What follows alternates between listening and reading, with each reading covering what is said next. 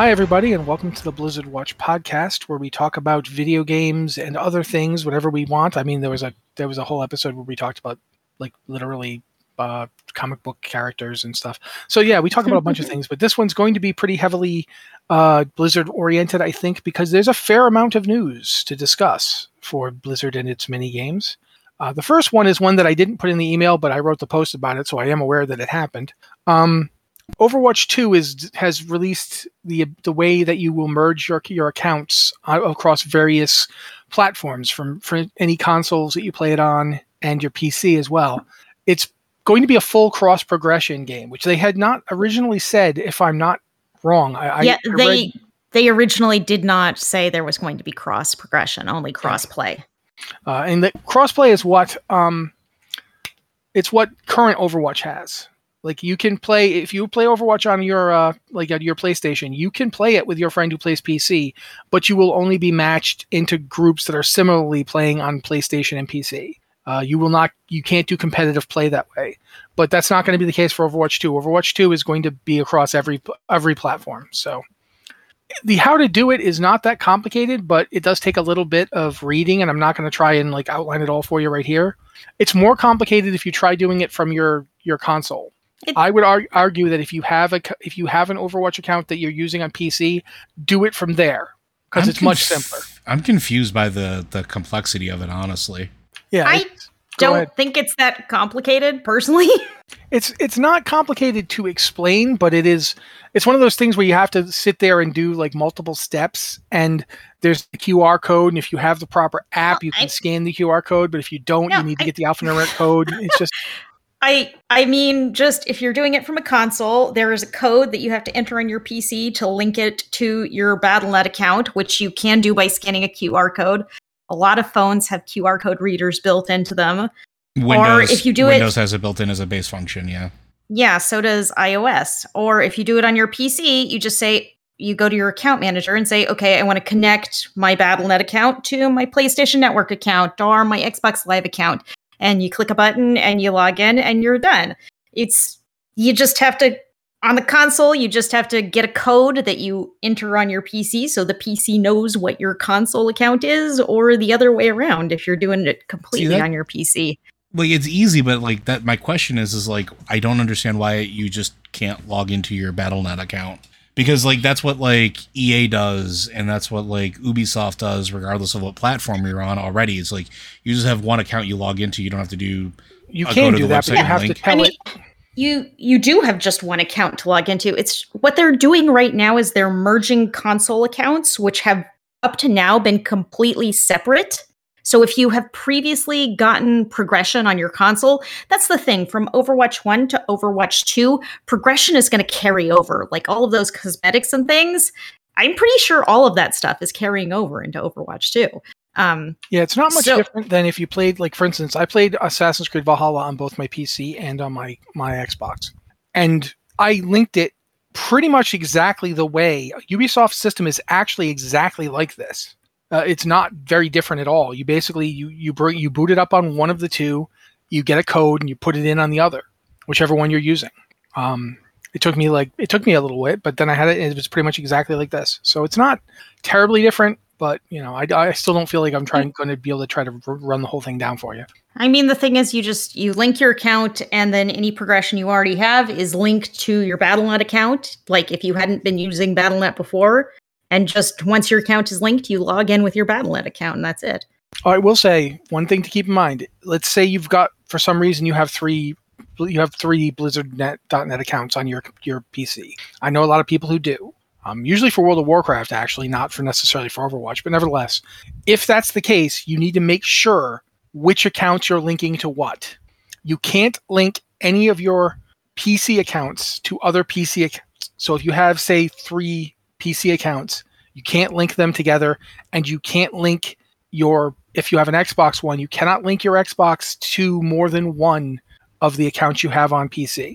And for that matter, if you have, for some reason, you have 2 different Xboxes, completely different setup, you're playing Overwatch on both, you have to pick which one gets to link to your main account.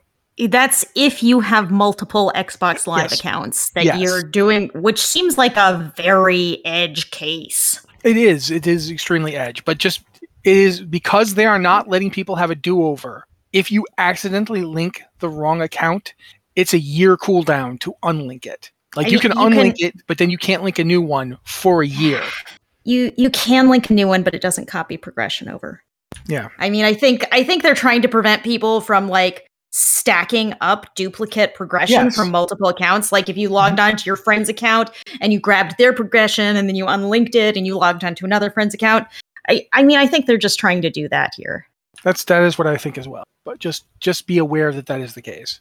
You can link Switch, PlayStation, both 4 and 5, I believe, Xbox, the various Xboxes that are currently out there, and PC.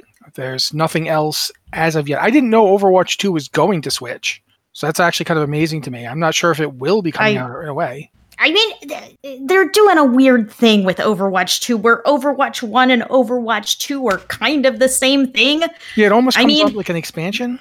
Yeah, if this were Warcraft, this would be like going from patch 1.0 to patch 2.0. This would not be like Warcraft 2. This is just, this is kind of an expansion pack that's being sold as a new game, which I find really, really confusing. Isn't that...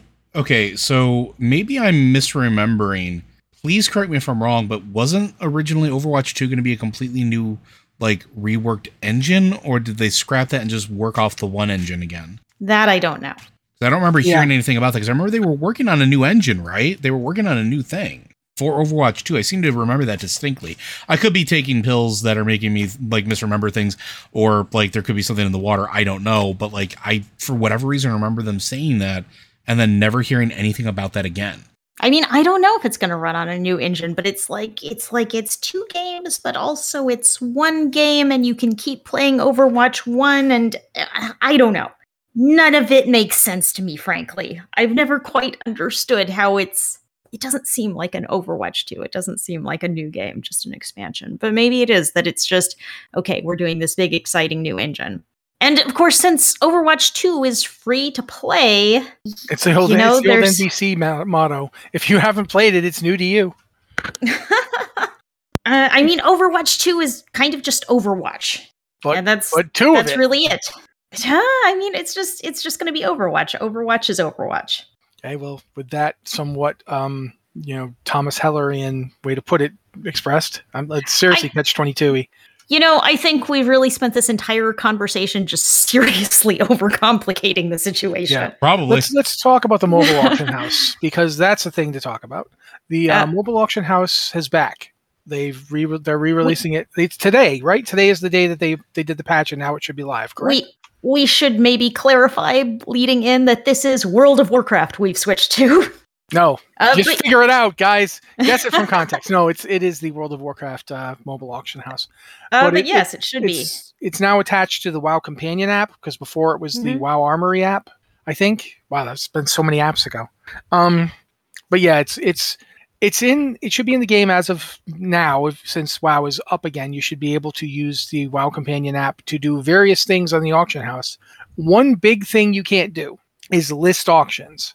I honestly don't remember if you could list auctions with the original one. You could. Yeah, I used to do it all the time from work when I was bored. Yeah, it's been long enough that I did not retain the memory. But you can't do that. You can bid on auctions, you can buy out auctions, you can delist your auctions, but they don't let you list auctions. And I found it was interesting when we read the post about it, the post that Blizzard did. They basically said that one of the reasons that they weren't bringing that back yet is they were playing it safe, because in the past, the mobile auction house was used to basically crash servers. Yeah, I remember that actually. So people would hook into the API and like load, because you used to be able to split the stacks like you normally would, but you could tell it like if you were doing a stack of, let's say you had 100 pieces of cloth in your bank, you could make the mobile app break it down into one stack of one, or 100 stacks of one, instead of 5 stacks of 20. And so people would inundate the API with a whole bunch of transactions and bog it down. And because it was interfacing directly with the servers, kaboom, basically. So with that changed, that's the reason that they haven't currently integrated listing. I don't know they've said that they're going to watch how this goes and decide if they're going to bring out any future functionality. I would think the vast majority of people for that this is something they will want to be able to list auctions. I know I'm never going to use it. It is not my jam, but I'm positive people that use it a lot are going to definitely want to be able to list auctions with it. No idea when we're going to see that. Do either of you do you guys, do either of you, Joe just said he used to use it. Did you use it, Liz? I have never used it before. I know this afternoon the auction house has been having problems and was actually not working on in the actual game. Earlier today, people were getting the message that the auction house is closed, so I think there may be some technical difficulties going around. Yeah, that tracks. Well, that's a good time for me to go and try use an auction house. It's patch day, and I pulled up the mobile app, and it is giving me an error message whenever I look for anything. So technically, the feature is out, but also it's kind of broken right now. Maybe by the time you hear this podcast, it will be fixed and running flawlessly. Yep, auction house is closed at the moment. Please try again. That's what I'm getting as well. So yeah, there you go. But that's there. That is news. I think a lot of people wanted that back. So the next thing to talk about is the Fated Raid of the Week, which is the sepulcher of the first ones, which I think is important for a lot of reasons. One of the reasons is that the Jellycat is now available. The Jellycat mount, you can get it. I think that's nice for people who want a news mount. It's got a bunch of bones in it. Yeah, that's great. So one quick warning, by the way, we discovered last night, and I don't know if people were aware of this because I sure wasn't. Progression on Fated Raid bosses, the achievements towards the Jellycat, are not shared across your accounts. The meta is, if you have one character that did one raid, one character that did the other raid, and then another character that did the third raid, you can still get it. But if you switch characters mid-raid, I don't know, say you're trying to kill Sylvanas on a hunter for the legendary bow that they said was going to have an increased drop rate and it didn't happen, so you don't get the achievement for that Fated Raid, it doesn't count. So, you have to complete it as a single character. Just throwing that out there in case you didn't know, because I didn't. I'm not that surprised because it's a quest. I mean, it's not an achievement, it's a quest. And quests have always been single characters and an individual quest. Of course, I'm the last person who would have a problem with this. So, because I mainly play a single character, which makes it pretty straightforward. Yeah, I got nothing. Just something to throw out there. Although I am excited to get into Sepulcher of the first ones tomorrow when our guild does it. So yeah. Could be entertaining. I don't know if I'm looking forward to fighting Anduin again, but it's normal. We'll be fine. It'll be fine. Oh, yeah, you're right. You're right. Normal, probably no big deal. I'm sure he's a total pushover. So but normal Fated is different. Not that much, though. The mechanics aren't that much. They don't. I'm trying to think how to phrase this without. I'm not want to downplay it. It's not that bad. It's perfectly manageable. And I'll shut up and let Liz talk because I think she has opinions on that. I mean, I would say it's surprising how easy it is. Fated does not feel like a difficulty bump. Not at all. Normal, if you've been doing heroics, normal is a breeze. The only problem we've had in normal is, the fact that some of these fights we haven't done in a really long time. So we forget mechanics. Oh, yeah. yeah. And I mean, even heroic, I think the reason we haven't been doing a ton of heroic Fated, but I feel like the reason we haven't been is just because we're at the level and the skill level and the item level where heroic is a little bit of a challenge. And I kind of think that after this whole expansion, we're at the end of the expansion and we don't want to try super hard. So we do a few bosses in heroic and we're like, okay, we're done. But now, it does not feel hard. This is not like going from heroic rating to mythic rating or anything like that. So for context, if you haven't done a Fated Raid yet, there are 4 essential mechanics that get added to various bosses, right? There is Creation Spark, which is you dispel it from your raid members, and things that appear on the ground, circles that have to be soaked, show up, and somebody has to soak them. If you don't, it's a lot of damage, goes everywhere. Everybody's sad, so make sure you catch the balls. Reconfiguration Emitter is something that will continually cast, so you need to interrupt it. to keep it from doing, again, raid-wide damage and potentially wiping your raid. Don't forget it exists on bosses like, the Huntsman. That's a thing. Protoform Barrier, which puts a barrier around the boss, and you cannot damage the boss until the barrier is taken care of. And there are two sides of that. There's the one that you can heal, and then another ball that you can destroy. Whichever one gets there first and how quickly determines the level of the buff. And then there's the Chaotic Essence, which summons a whole bunch of little adds that the more you kill, the better your buff is. So it's not that hard on like normal. When you start getting into like heroic, where there's other things to watch, I can see some of this getting out of hand. But honestly, the mechanics right now, at least to me, don't feel too bad. Honestly, I barely know what any of the Fated stuff does. It's just, there's a puddle to soak. Okay.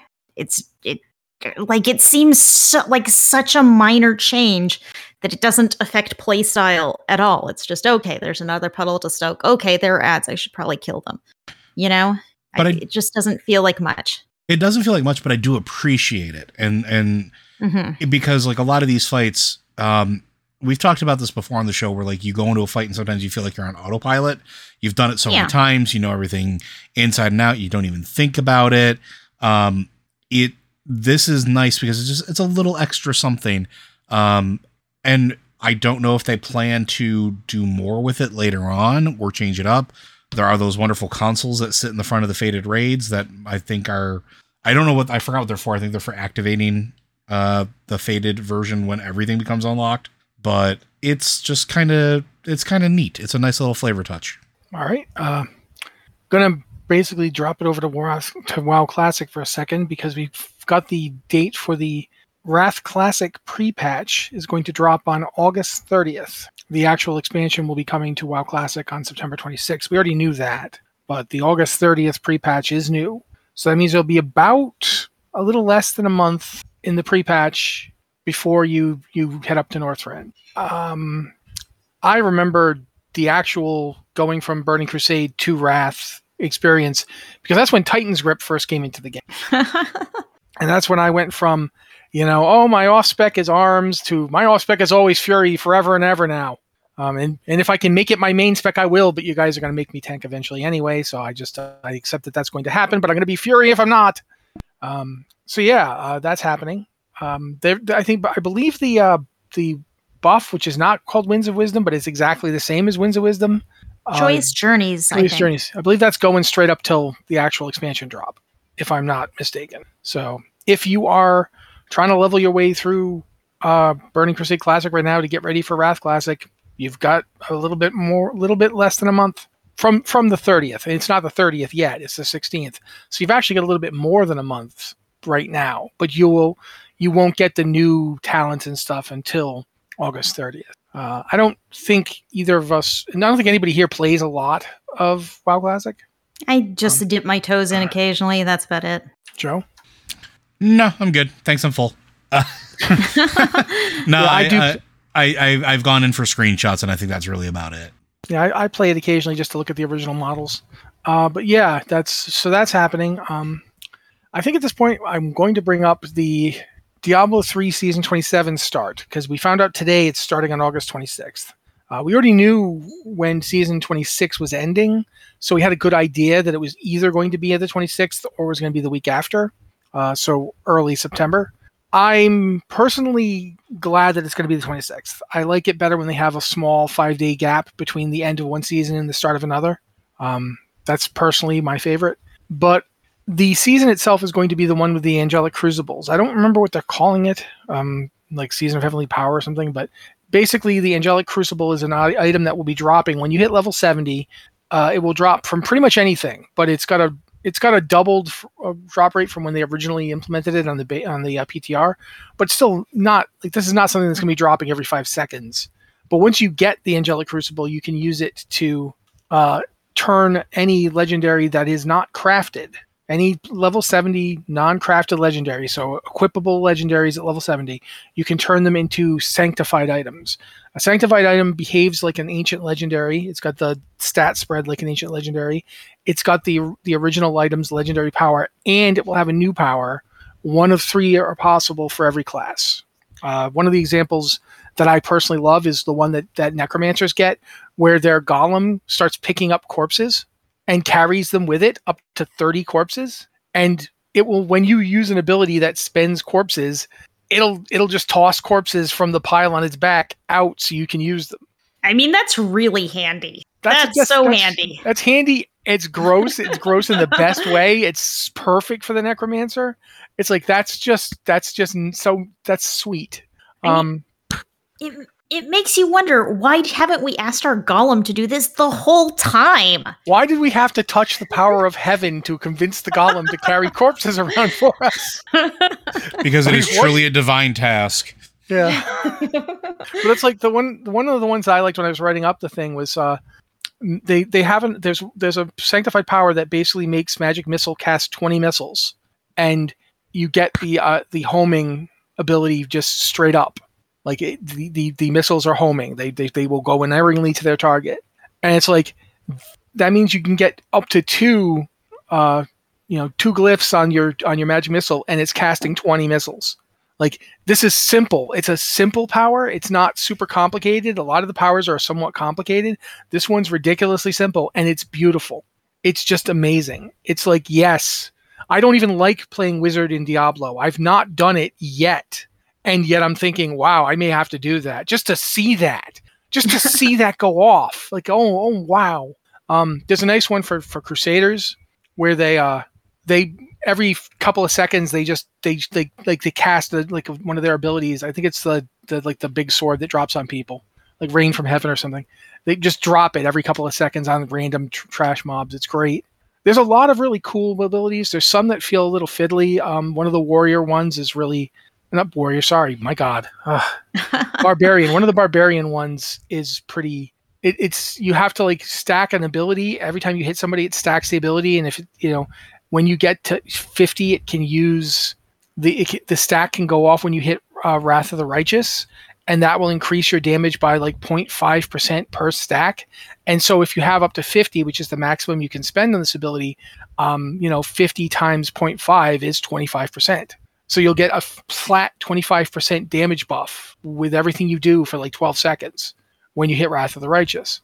There are builds for which that would be ridiculously powerful if the stack is easy enough to maintain. And that's something, without knowing how easy it is to maintain the stack, I can't tell you how good that power is going to be. But since you can only use one Sanctified Legendary at a time, but you can have up to 3 of them. I mean, not up to 3 of them. You can have Sanctified Legendaries like in your inventory can be full of them. You can have dozens of them, but you can only equip one at a time. So it's kind of like getting an extra Kanai's Cube slot in a way. It's like you'll have this one of these 3 abilities. You'll have it. It's interesting. It's certainly not. I don't feel like it's going to be as unbalancing as other seasons have been. Like the season 25, the Lords of Hell abilities that came from the gems that you could slot that were actually like pieces of their various soulstones. There was a lot of interaction between those, and a lot of like you could level them up and do this and that with them. This is much simpler. I don't know if it's going to end up feeling as consequential as a result of that. It might just feel like this weird thing you do. But considering that they're bringing the Wailing Nightmare, is that called the Wailing Nightmare? What is that thing called? Oh my God, I do them all the time. Well, the thing that they introduced in season 26 is coming forward into season 27. Echoing Nightmare. Yes. Yeah. Petrified Scream is the actual piece that drops. That's the new kind of rift, right? Yeah, that's the it's basically just keep going as more and more stuff tries to kill you, and eventually either they'll overwhelm you or you'll die. But you get up to a certain level, and it gives you a gem that you can use to upgrade gear at a certain level. It's actually really cool. I've done them and I like them. But that's coming forward. Yeah, I think this is only the second time that Diablo has added a seasonal thing that has gone into the base game. Yeah. What's the first one? The follower equipment that was added. Oh, right, yeah. When a season came out. Technically, that was seasonal. Yeah, yeah. This is the first time they've come up with a new game mode and had it continue forward. Yeah, which is pretty cool. That's really interesting. Yeah, and it is a fun game mode. If you haven't done it, you've got a couple weeks. Jump on Diablo 3 and give it a shot. It is actually a lot of fun. But yeah, that's pretty much that for Diablo 3. I don't think there's much else to say about that. Liz has got the calendar here. I think we didn't cover the Overwatch Anniversary Remix. That's right now and through the 30th. Yeah. I mean, just log on, collect your skins, yeah, etc., etc. We covered the WoW patch thing because we talked about the mobile auction house. We covered D3 season 26. Let's talk about Gamescom. Since we don't know what's going to be coming out at Gamescom, we know there's no BlizzCon this year, and we already know what the next WoW expansion is. I'm pretty sure we know that since we've been playing it. So.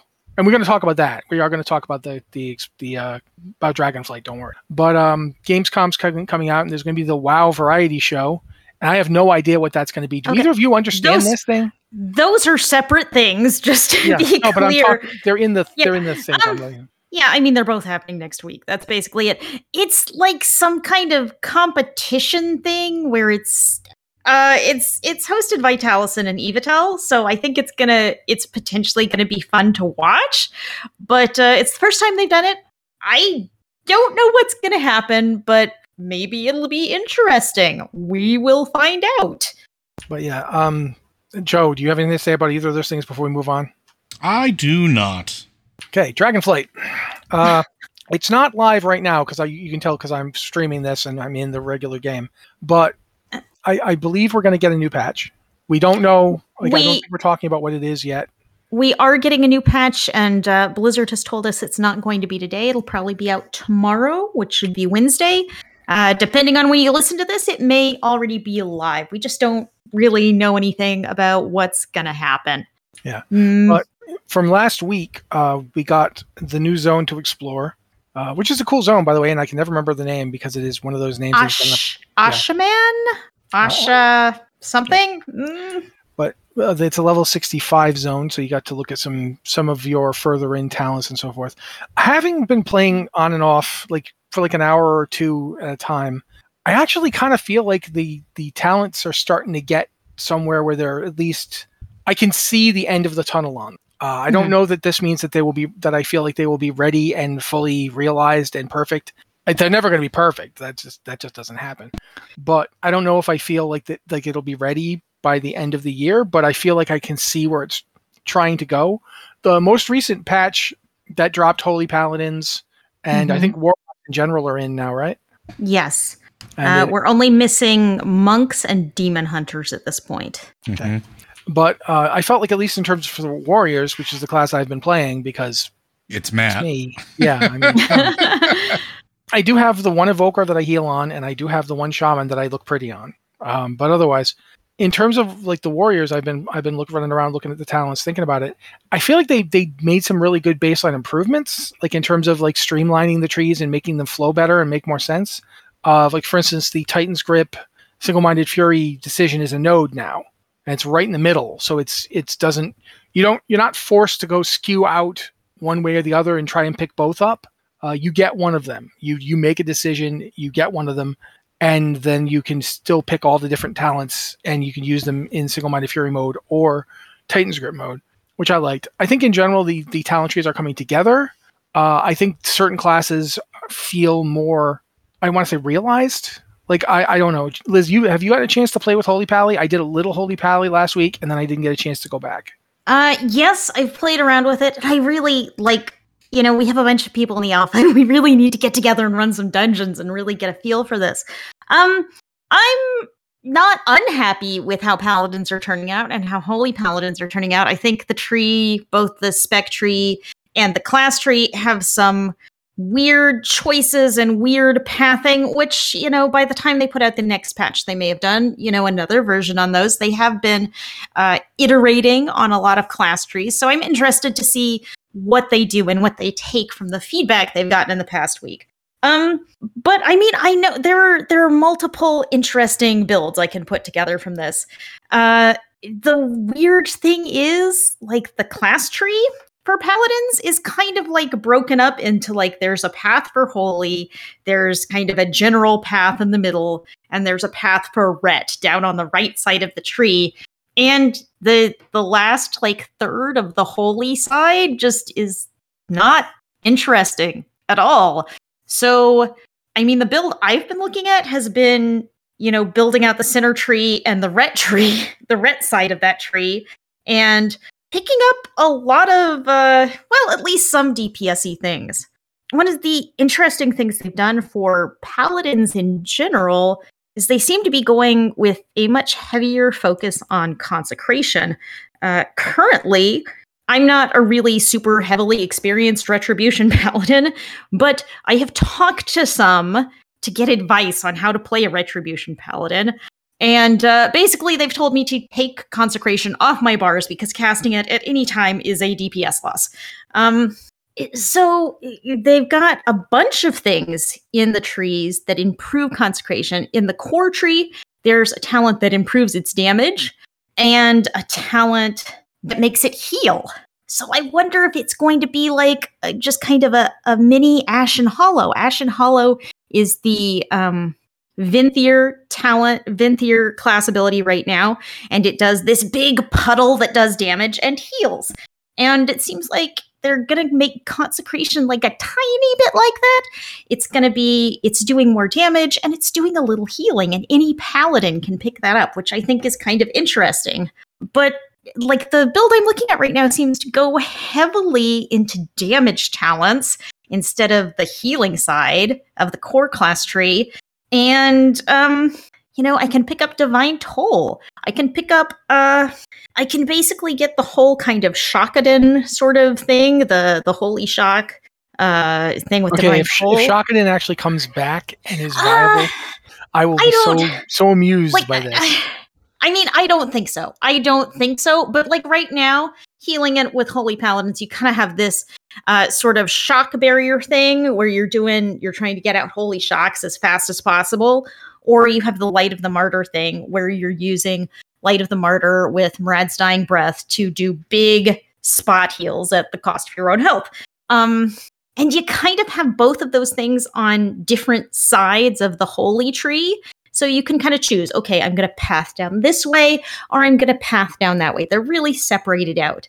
There are some really weird choices in there, though, but I think I can make some really interesting builds, and I can get combinations of talents that are impossible to get right now. So, I think there's some builds that I'm very interested in playing around with. There's also, they've taken the Night Fae Holy ability and put it in the Paladin class tree, which I find very strange. There are no Night Fae Holy Paladins. There are just Night Fae and Paladins do not go together right now. And they've put the ability in the Holy class tree, which is both weird and interesting because it's a buff that it's like a 40% chance to cause damage dealing abilities to do extra damage. It lasts for 30 seconds, and the skill's on a 45-second cooldown. And someone in my guild was doing the math, and they're like, yeah, that gets out to an 8% DPS increase. So it actually sounds kind of insane, just having a single buff that if you keep casting it is that big of a DPS increase. I'm assuming this is going to get nerfed because it's not nearly that powerful on live because it's a buff that cycles through, it's Blessing of Summer, then Blessing of Autumn, then Blessing of Winter, then Blessing of Spring, and each time you cast it, it cycles. But currently on the alpha, it's Blessing of Summer, which is the most powerful one, and it's just Blessing of Summer. It doesn't cycle, so that would make it very reliable. Whereas on live in Shadowlands, it cycles through buffs that are of varying values. And to get back to this Blessing of Summer, which is the big DPS increase, you would have to cast it, 4 times. So I'm just curious to see where this is headed. Cool. Joe, you got anything to say about Shaman? It's getting better. Like you, I can start to see the light at the end of the tunnel. I can see, I was trepidatious about the whole thing from the beginning, and I'm still kind of being cautious about how much optimism I put into it because I haven't been able to really put it through its paces yet. I finally feel like they switch things around and move things, which is one of the major things that I was asking for. And not just myself, like a lot of like the shaman in general were asking for talents to be moved around and for clear paths to sort of start to be carved out. So they're definitely listening. They're definitely doing that, but I want to see how effective it is. And that's the part that's tricky, because I can get just about what I think I would want from like my general healing build. So I have this is just a me personal thing. Like in live, I have two kind of mindsets. One where I want to beat everybody else and sort of like I want to be the superhero healer of the moment. It's rare that I get there, that I want to do that. Usually it's when, and I'm looking at you, Rosa. I know you listen. I'm looking at you. When I want to beat Rosa, but otherwise I try to fill this gap where it's like just kind of keep everybody alive and kind of maintain a middle ground, which I've done for most of Sepulchre. So I feel like I can kind of get to that point again, and that's the part that feels untested. Because I can pick up things like Earth Living, I can pick up things like Extra Totems, which is bugged, by the way. And I think they're probably fixing that, hopefully in this patch. But I can start to see glimmers of hope. But I'm also kind of where you are. I don't know that it will be... Well, let me strike that. I guarantee it won't be 100% by the time it releases. And part of that is just going to be a factor of there's only so much time. And we've seen this before where it'll be good enough and then they can continue to make changes to make it better. And I'm kind of okay with that with the talents at this point, because it's not really going to be that big of a thing up front. So, hopeful. I mean, I also think it's never going to be, 100%. It's it never going is. To be. No, never. Yeah. Yeah. And that's just, if you've been playing the game for more than one expansion, you will definitely get used to that cycle of, okay, we fixed this issue, but inadvertently we seem to have opened this issue. So kind of like how today they added the mobile auction house and the commodities market, and now the auction house does not function at all. Yep. and it was tested, but stuff doesn't always come up until you put it live. Stuff happens. But I think at this point, we should try and move on and at least do a couple of questions. Let's see if there's anything else we absolutely need to cover here. Like we did the Overwatch thing. There race and class changes. I was reading it. Okay. Do you want to read it? Like actually, read it to the folks. So because you wrote this part of the email. WoW Classic is getting race and class changes, and it's something that was, I believe, originally in Wrath of the Lich King Classic that came out towards the end of Wrath. Yeah, it was right around the time that they released the new the LFD system. They also done these changes. But the Classic team was not going to add race and class changes to Wrath Classic. They've been, we've gone from no changes to some changes, and they're really working hard to preserve the feeling of Classic, not so much the reality of Classic, but that feeling of a close-knit community where you're really talking and having a more social experience. And they originally felt like being able to switch to the flavor of the month, race, faction, whatever, would take away from that. But they listened to player feedback and read what everyone said and decided we are going to add race and faction changes to the game, because in the end, it helps you play with your friends. You can say, okay, I'm going Horde, I'm going Alliance, because my friends are there. So that I feel really good that they are listening when players speak up and say, hey, we don't like this. We want something different. I will say this though, guys. If you're playing Wrath Classic, resist what your progression-minded guild is going to try and get you to do. Don't let them make you switch to Night Elf to tank an Uberak.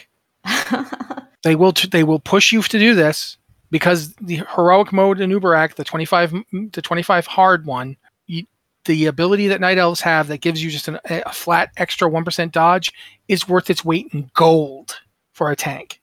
And since Paladins can't be Night Elves, the only tanks at the time who could were Death Knights, Druids, and Warriors.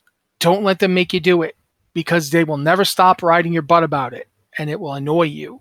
and you'll be taking screenshots for Blizzard Watch. Oh wait, you won't be doing that. Okay, the rest of it though, yeah, just be careful.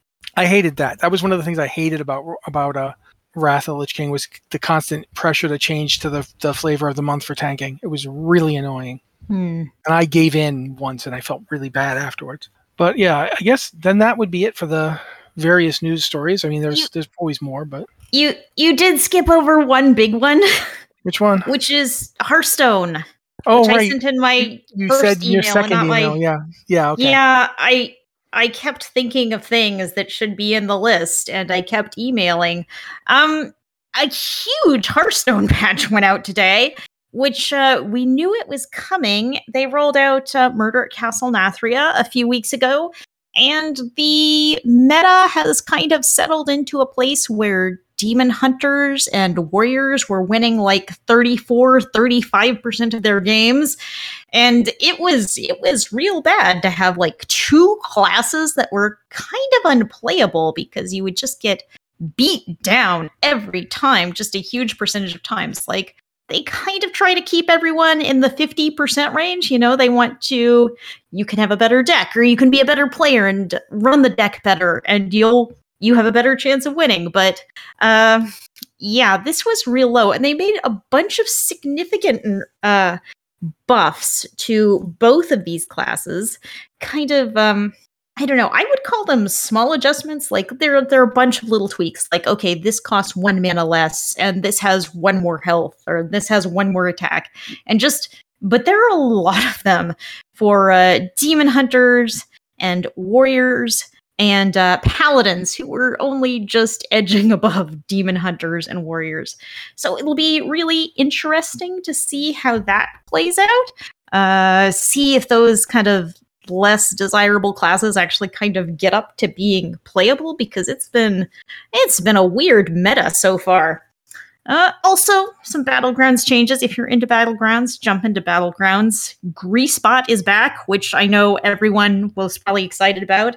And they've kind of nerfed the Ysera build, and they've made some tweaks to some heroes. I'm interested in seeing how Elise plays, because they've totally reworked her hero power to be...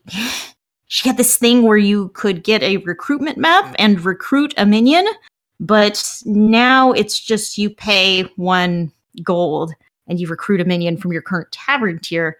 But each time you do it, it increases in costs. So you kind of want to get pretty high up before you start using it and get minions you really want. But we'll kind of see how it plays out. I am very interested in how the meta shifts after all of these card changes, because there are a lot of changes. I don't know anything about what you just said. So okay, things happened. Yeah, things happened. That does kind of sum it up. A lot of things changed. If you play Hearthstone, log into Hearthstone. Check it out. That's all I got. All right.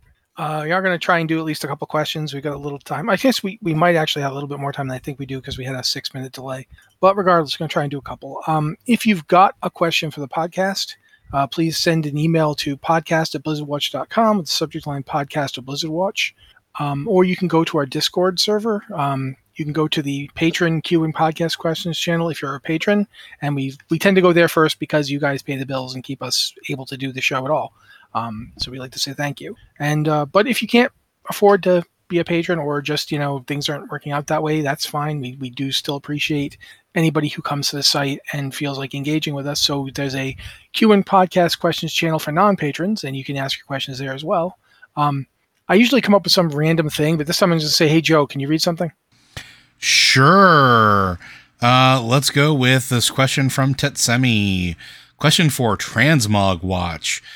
Plate-wearing female night elf warrior. I, too, want to bring the gun show, like Tyrande does in the ending cinematics from Shadowlands, like Jane and the Valkyries do in Thor, Love and Thunder. What plate options are there? Is it just hiding the shoulders and finding a decent chest piece? Or how would you bring the night elf gun show? I am not a plate wearer, and I want to hear what Liz and Matt, who pretty much exclusively play plate wearers, have to say about this. I mean, let's go first. There are backless chest plate pieces. I mean, yeah, I think you have to find the right chest piece. Sometimes you'll want to not have shoulders if you have shoulders that kind of go down your arms, and some of them do. But it's really going to be finding the right chest piece that does not cover your upper back. And a lot of those go heavy into the plate bikini territory, so it may be hard to find the right one. But there are some interesting models out there. I don't know armor names off the top of my head, but there are options. There are lots of really weird skimpy plate options out there, and some of them will definitely suit. Okay, if you are watching the stream, I just jumped on my mount, and I put together on the Night Elf Warrior that I'm currently playing on this very podcast. If you're looking at it here, this is the Tier 10 Warrior set. You'll notice that I turned one shoulder off. Remember that we can do that now. You can turn off one shoulder. You don't have to turn off both shoulders. You can just turn off one. I always turn off the left one just because that's what I do. It's there's no rhyme or reason to it. You'll notice though that you can't really do the gun show on a female Night Elf, or for that matter a female Blood Elf or Void Elf or Nightborn, because we all have stick arms. I mean, you can look at them right here. They're not big arms. But if you wanted to do that kind of thing, I would recommend male Draenei, female Kultiran, and female over male. The females have much bigger arms in relation to their bodies. They look much, much punchier. Any Tauren, male or female, doesn't matter. Any Tauren. Orc ladies, yeah, I mean, orc dudes got guns. But everybody knows orc dudes got guns. Everybody knows that human males get guns. But orc ladies, yeah, really, really nice, solid build for if you want to look like a barbarian type. Those are the ones I'd go for. I'm hoping that Night Elves will get Tyrande arms. I really want them to get Tyrande arms and Tyrande backs because, man, the new Tyrande model looks like she's going to punch people all day. Quite frankly, the cinematic with her and Sylvanas at the very end of Shadowlands is still one of my favorite cinematics, where she's like, you're going to suffer until everybody you hurt isn't going to suffer. Really nice performance. The fact that you can say that about an animated video game character, that it was a nice performance. I mean, the vocals were nice, but they did a lot of kinesthetics with the model that was really good too. But yeah, you can see right here. This, unfortunately, I'm kind of on the fence about this model because I don't like the belly shirt thing. Never been a huge fan of it, but it does do a good job of giving you that feeling of revealing something. So, and technically the belt I have on with the set does not match it. It's actually from Cataclysm, but there is no belt for this set. So yeah. I had to just come up with something. So there you go. That's going to be the hardest part about giving yourself kind of a gun show is you're going to be wearing something skimpy that shows off maybe more skin than is practical if you're planning on getting into a brawl and punching a lot of people. See, I don't mind that because like the whole barbarian thing, but I do wish that it felt even between male and female characters. Yeah. And that's the problem. Like if a male wears this breastplate, they get the full breastplate. But if a woman wears it, there's a belly shirt. Why would you make a plate belly shirt? Like, the whole point of plate armor, if you're going to wear a plate breastplate, you want it to cover the part with all the guts in it. You know, that's you don't want those getting stabbed. I mean, you don't want the heart or lungs getting stabbed either. So it does make sense you'd cover those, but you should just keep covering stuff till you get all the way down to the belt and then keep covering down past that. That's the point of armor. Armor should cover things. So that's that, but that's like this is a solid enough set for that kind of stripped down thing. In general, yeah, if you're doing a plate set, there's relatively few shoulder pieces that won't just kind of interfere. Because look at the size of the shoulders on this thing. Like if you're not watching the stream, you'll just have to listen to me describe it. But I'm wearing a shoulder that is basically the head of a pig, and it goes right down to almost halfway down the bicep. It is enormous. So yeah, in general, I think it is sometimes difficult to find sets that give that sense of power. And I definitely think it's easier for some group races than others, which is why I think that there should be body sliders and different levels of thickness. And you know, you could go for a more muscle look or you could go for a just chunky look. I would love to have all my characters be somewhat pudgy. Partially because I am somewhat pudgy. And secondly, if you've ever actually looked at like the World's Strongest Man competitions, those dudes are all kind of chunky. It is something that happens. So yeah, But I that's pretty much all I have to say on it. Joe, you got anything? You said you just wanted to hear. Yeah, because I mean, my plate transmog is generally, and I can already feel the eyes from the ethereal plane upon me. My paladin lives in judgment. so,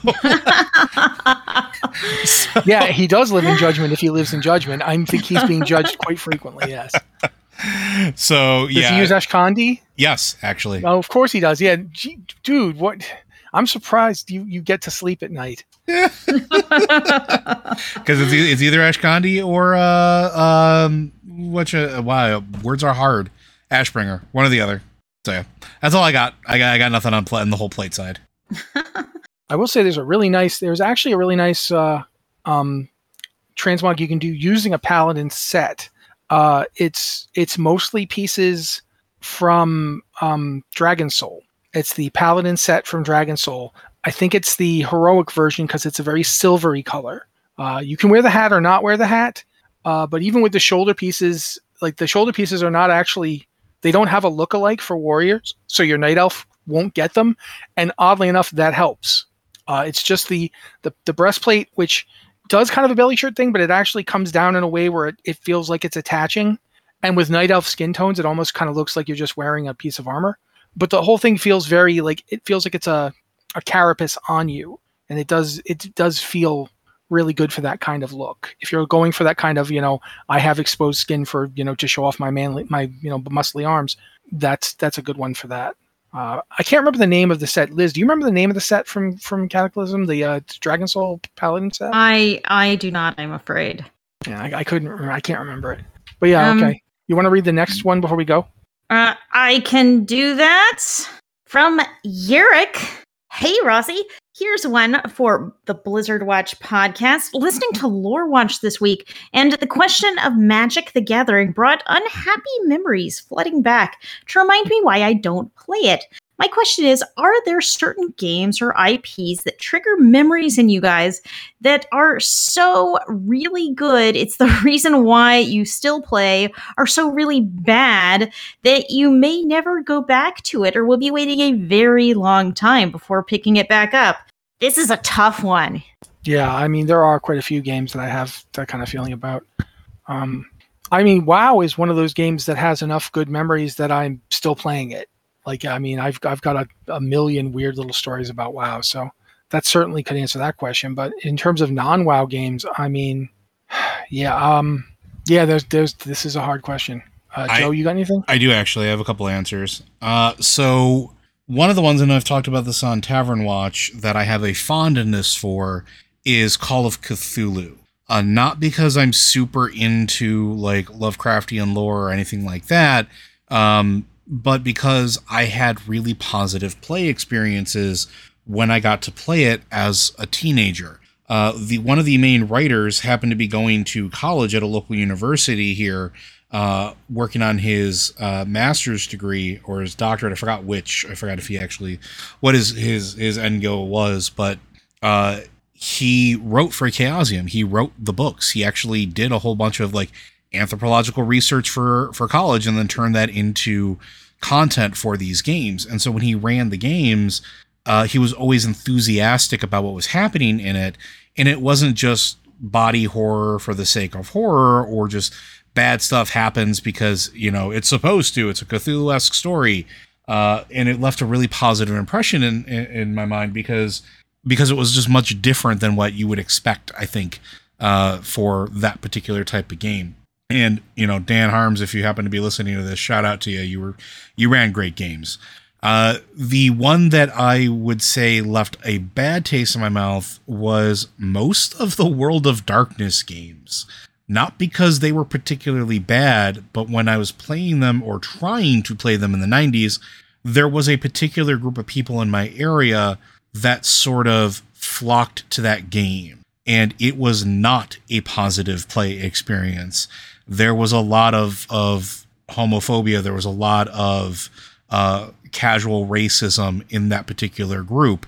And after a couple times of like, okay, maybe it was a one-off, or maybe it was different. Maybe they didn't mean it like that.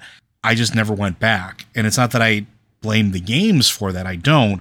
but it definitely lasted an impression on me, and it definitely was bad enough that there's sort of like a little bit of an association there. So those are mine, good and bad. So I've been trying to come up with something for a while now, and there's like, oddly enough for me, I actually only had good experiences with World of Darkness, which I don't think is common, actually.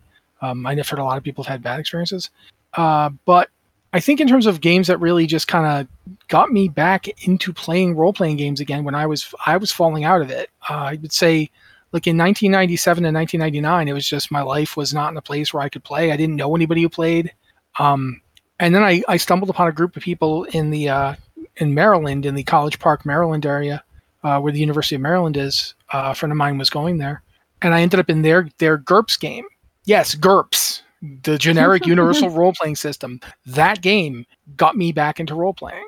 And it wasn't because of the game, it was because of the people, but it's still the case that's what got me back in. That's what got me interested in playing again. And I just, to this day, it was one of the best experiences I had in a group.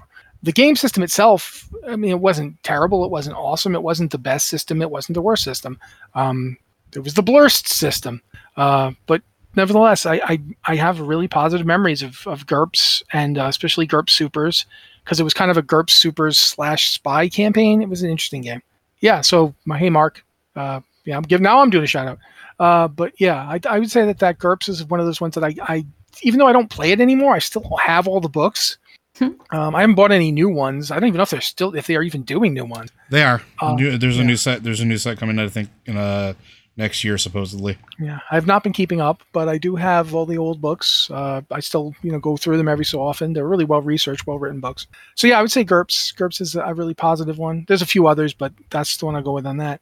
I can't think of any tabletop games that have done that, but I'll tell you a computer game that made me not want to play it to the point where I refuse to nowadays. I'm trying to think of how to put this. Have you ever played Ultima 9? It's been a long time since I played the Ultima games. Yeah, Ultima 9 kind of like ruined me. Like I wasn't a big Ultima head in the first place. I hadn't played that many of them, but Ultima 9 is so bad that even not knowing half of how it was bad, I just could feel how bad it was, and I just did not want to be playing it, and I've never gone back to it. And it's made me not play other Ultima games. Like I've not gone back to any of the Ultima games just because 9 was that bad. 8 wasn't very good either. Ultima 8 Pagan, I did not like. It's been so long since I played anything Ultima, so everything has flown right out of my head. Yeah, but those games, I remember just not enjoying them. Yeah, and I think we all have games like that. I think everybody does, whether good or bad, and there's always some formative experience that I think colors your perception even as you get older and move on. So yeah, I'm willing to admit that it could very well be that, Ultima 9 is not as bad as I remember it, but I just remember there was like one fight with like a crab where it was just a crab. It was just a crab. And like literally my character was just hitting it and hitting it and hitting it with a sword for like 7 minutes, an uninterrupted 7-minute stretch of time where I was just swinging my sword into a crab over and over. And I'm like, no. Did you say that the experience left you crabby? I would say that I couldn't get it to flip. I couldn't flip it over to hit it for massive damage. I just couldn't. It would not flip over for the massive damage. It just wouldn't. No amount of Steve Ballmer saying it would. Just wouldn't do it. So yeah, no, that crab. That crab is like my Ernest Hemingway Old Man in the Sea story, except with crabs. I don't know how to react to that one. I mean, I just have nothing. I think any games that have made me feel this way, I've just like pushed out of my mind completely. I've let them fade to time. Yeah, it took me a while to remember that, but when I remembered it, it was like it came rushing back. But I think in terms of like, games that are good, that give you good memories, a lot of times it's nothing to do with the game. I mean, for World of Warcraft, for me, it's not the game. It's the people I played with. I would agree with that. 100%. But I guess that should wrap us up, I think, because for one thing, I have to go get some food. I'm very hungry. I've had nothing but 2 oranges today. So yeah, either you guys have anything further to say before we put this show to bed? Warcraft is the friends you made along the way. It's been a long road getting to Ronnie's lair. Okay. Joe, could you do the thing you do? I will do the thing I do. Blizzard Watch is made possible due to the generous contributions at patreon.com/BlizzardWatch. Your continued support means this podcast site and community is able to thrive and grow. Blizzard Watch supporters enjoy exclusive benefits like early access to the podcast, better chance at having your question answered on our podcast or the queue, and an ads-free site experience. Thank you, Joe. It's been a long raid, but our raid is finally here. If you guys want to hear us do this again next week, we will absolutely be doing it. And if you wanted to send us some questions, that'd be great. You can email them to podcast@blizzardwatch.com, subject line podcast to Blizzard Watch, or you can hit up our Discord. We've got the patron Q and podcast questions channel for our patrons, and we've got the Q and podcast questions channel for our non-patrons. And I almost managed to say that without stumbling. Almost. Thank you guys so much for being here. Thank you to Joe and Liz for being the wonderful people who keep me from crashing this ship into the rocks each and every week. This has been the Blizzard Watch podcast. We'll be here next week. Come on back.